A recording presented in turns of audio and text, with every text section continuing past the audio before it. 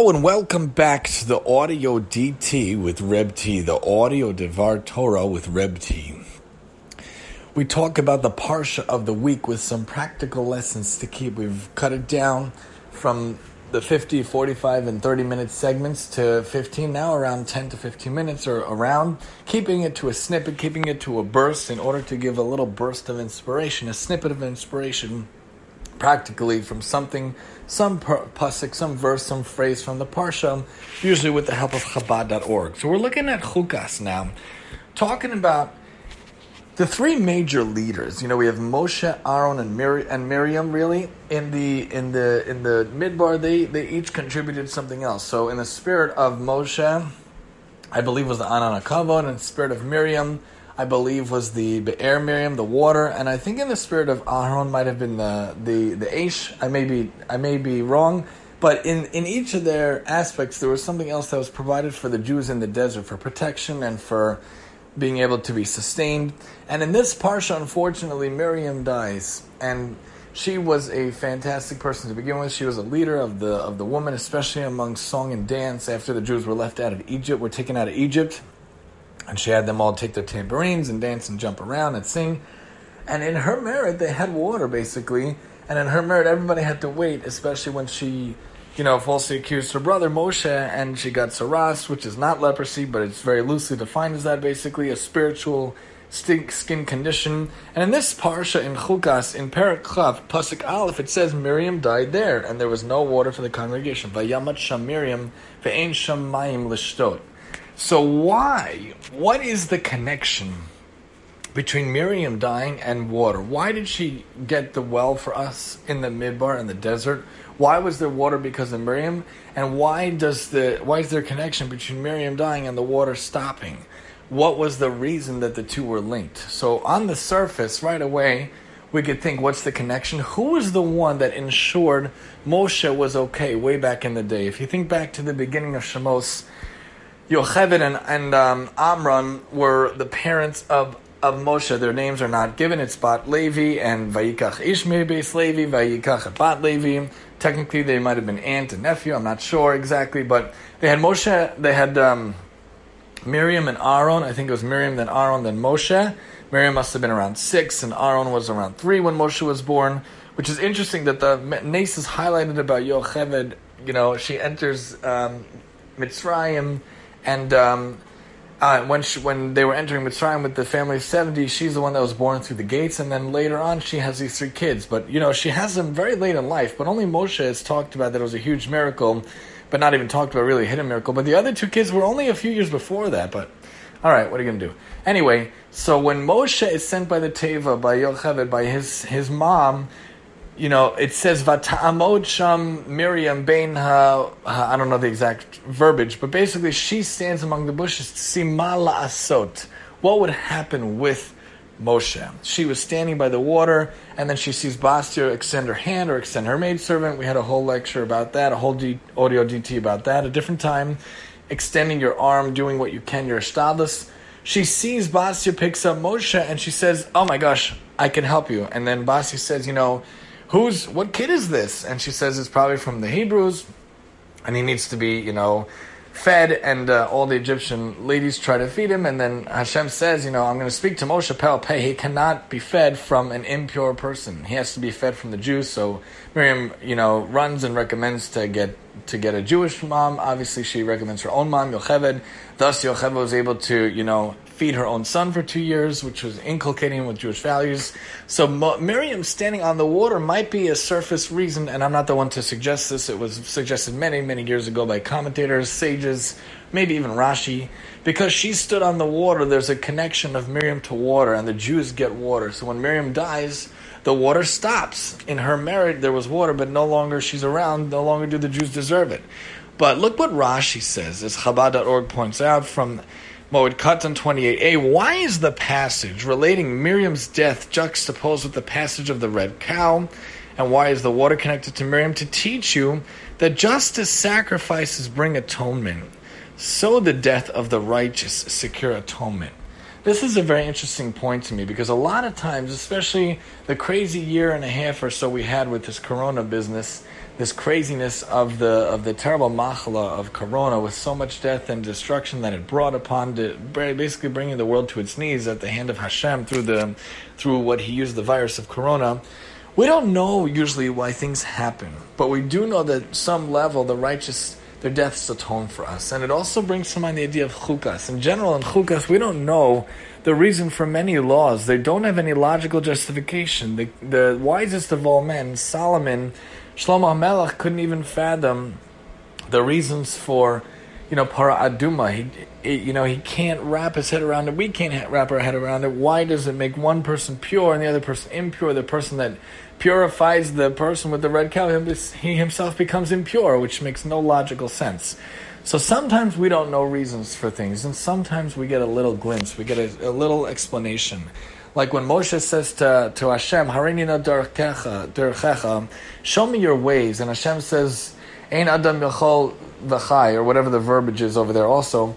No one can see my ways, no one can understand my ways and live, but Hashem said, on some level I'll let you see and understand. He puts him in a cave, in a crevice, he covers his eyes metaphorically, and Moshe sees as Hashem passes, Vayavor Hashem al panav vayikra. So we get that from that parsha where Moshe is not allowed to see Hashem, but Hashem passes and Hashem lets him kiviyachol see his back, so to speak, see the back, and he sees the back of the tefillin, only semi-understanding Hashem's ways. Nobody understands why the righteous suffer and the bad prosper, why the righteous have such terribleness and die, and the wicked do so great in this world. A lot of things don't make sense, but sometimes we get a small snippet. Sometimes we understand there's a connection. Like when Miriam dies and the water stops, there's a connection. We think back to how she took care of Moshe way back when he was a baby. Hashem takes care of the Jews because of her merit. We see that Miriam's death atones, so too the red cow atones. Rashi also points out, Miriam died through a kiss, a neshikah, from God's mouth rather than by the angel of death. Why does it not say by God's mouth as it does by Moshe? Because it is not respectful to speak of Hashem in this way. Concerning Aaron, it does say by God's mouth, and the portion speaking these are the journeys. This was a person that was a leader of the Jewish people in a way. Moshe and Aaron were the ultimate leaders, but Miriam also had a role for the woman especially to be a leader, and we give tznius to the person. In general, we all need tznius. We should learn from Miriam and all the great sages, all the great people in Tanakh, how to have modesty, not just in dress, but in action and in behavior, and understand that she looks out for her brother, she looks out for the Jewish people, for the Jewish woman, so too we should look out for everyone around us as well. Chabad.org also points out from the Talmud in Ta'anit 9a, 3 great providers arose for the people of Israel, as we were talking about before: Moshe, Aaron, and Miriam, through whom they received 3 great gifts: the well, the clouds of glory, and the manna. I stand corrected, I'm sorry. It was not the Aish, it was the well, the water, the clouds of glory, the Anan HaKavod, and the manna. My apologies. The well was in the merit of Miriam, the clouds in the merit of Aharon, and the manna was in the merit of Moshe. Again, I stand corrected. To repeat, the sources from Chabad point out, Moshe, Aaron, Miriam, we got the well, the clouds of glory, and the manna. The well was in the spirit of Miriam, in the merit of Miriam, the water, the clouds in the merit of Aaron, and the manna in the merit of Moshe. So when Miriam died, the well was removed. As it says, Miriam died there, and immediately afterward there was no water for congregation. The well then came back in the merit of the other 2, but originally it was taken away right away because of Miriam. When Aaron died, the clouds of glory were removed, as it says, the Canaanite, the king of Arad, heard and waged war on Israel. He heard that Aaron died and thought that he had now license to attack Israel, because the clouds of glory which protected them were gone. The well and the clouds then came back in the merit of Moshe alone. The Talmud in Tanis. We should realize that in our life, in our lives, and in the world, a lot of times the world is sustained. Many times, Kabbalistically, they talk about, obviously I can't learn Kabbalah, I'm not of the age or of the intellect or of the sagety on any level, but they say that there are 36 hidden gems, 36 hidden tzaddikim that really sustain the world, and if there wasn't Torah learned at any point in the day, the world would cease to exist. Tohu vavohu. Only in the spirit of Torah. We say al shlosha devarim ha'olam kayim. Torah, there's al Torah ve'al avodah ve'al gimel chasadim. There's also Torah shalom emes, different aspects that make the world stand, that make the worlds go round, and that the world was created in the merit of. And the sages of Israel, the sages of the Jewish people, the Gedolei Hador, the leaders of the generation, really are taking on tasks to hold up the world for us. And we don't always understand that. We don't always appreciate. We don't always recognize that. But really, they hold up the world, and we should really thank them for that, appreciate for them, and not take it for granted. Moshe and Aaron and Miriam had these very physical aspects that could easily be seen, those in their merit. We should think about spiritually and cognitively how the world really sustained, obviously through Hashem, but through the conveyance of the people in the world. And Chabad.org points out from the Lubavitcher Rebbe that a people have various needs, and different types of leaders arise to provide them. Spiritually, too, a nation requires food, air, and water, wisdom, faith, and guidance. Again, different leaders arise to provide these different needs according to his or her specialty. But there may come a time when a leader cannot afford the luxury of specialization. He may be capable of teaching Torah on the highest level, but there's no one to teach the children the Aleph-Bet. He may be suited to raise the most spiritual souls to sublime heights, but there's no one to sustain the simple faith of the common man, or to provide guidance on the most commonplace dilemmas of life.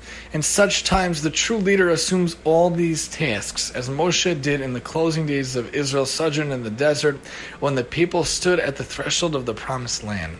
Miriam and Aaron were no more, and Moshe served as shepherd, nurse, and guardian of faith in one. We should realize and understand who is out there. Who are the great people that bring atonement to the world and that bring goodness to the world from Hashem through them as the conduit? Understand that there are special leaders. Understand that there are people looking out for us, and that we should really appreciate them. We should really understand them, and we should realize it's in their merit. And sometimes we see that the divine providence comes about because of them. Sometimes we get to see the hand of Hashem in some ways, even though really often it's very clouded. Again, this year was a very difficult year, the year before, and we lost a lot of people. You think how we lost Rabbi Kellemer from my own community. We think about how we lost Rabbi Sachs and Rabbi Feinstein. Many different people were taken, and they were great people, and maybe they were taken for some reason. Maybe they were taken so that Hashem could have them by his holy abode, by the Kisei HaKavod. They could argue on behalf of the people, on behalf of the Jews, on behalf of the world, saying, Dayenu, it's enough. Let there be the Beis HaMikdash. There's been enough pain, there's been enough destruction, there's been enough divisiveness. Maybe if we see the leaders around us, if we see the people around us, we can understand the leaders around us and be motivated by Miriam and Moshe and Aaron to understand and appreciate and value all the people around us. And we should do whatever we can in our own ways to be a leader, to contribute to the world around us, to have ahavat chinam, to avoid sinat chinam, to avoid the big three of immorality and murder in any way or any form, and to avoid bloodshed in any way or any form. Anyone who saves the world, saves one person, is as if they saved the world. And I would say anyone who changes one person is as if he changed the world. Anyone who does anything to make an impact in one person is as if he impacted the world. You don't have to be a leader like a Moshe, like a Miriam and Aaron to take care of hundreds or thousands or millions of people. Even if you're a leader of one, even if you lead and help one person, how can it be that the world is better? You could see the impact in one person. It's as if you impacted and changed the whole world. Whatever you can do to help one person around us, we could be the leaders among us. We can become that leader among us, and we could look to the real leaders among us to be inspired. People who are out there doing the good work of Hashem, changing the world on many different levels. You could think about Rabbi Warren Goldstein, the chief rabbi of South Africa, who had the wonderful idea of Shabbat.com. You could think about Rav Noach Weinberg Zatzal, who had the wonderful innovation to start Aish.com. You could think about the Lubavitcher Rebbe and the Chabad movement. You could think about all these wonderful things that are out there, and you could be involved to be your own leader among us. You could figure out how to stand up. We see the juxtaposition of Moshe to Miriam to water, Moshe to the Anana Kavod and Aaron to the Man, or I might have said that wrong again. But we could see how there are those around us. We could see how people connect, and we could see how the great gifts were in their time, the well with Miriam, the clouds with Aaron, and the manna in Moshe's time, and we see how it comes to us, but we can be our own leaders among us. We can contribute. We can do what we can to influence at least an army of one, to influence those around us. Some say that when it says Avram came with his 318 men or so, some say that was the definition, the gematria of Eliezer. His army was an army of one, and some say it means it was actually 300 or 400, whatever people or so. We can make our own armies among us. We could be our own leaders among us. Do whatever you can to influence those around you. Learn from the Moshe, the Miriam, the Aaron in their time, and from the great leaders that are in our time. Don't take them for granted. Appreciate them and appreciate the wonderful gifts Hashem gives us because of those who stand up and do what they can in the world around us. Join us next time here on the Audio DT with Reb T, and I'm your host, Reb T.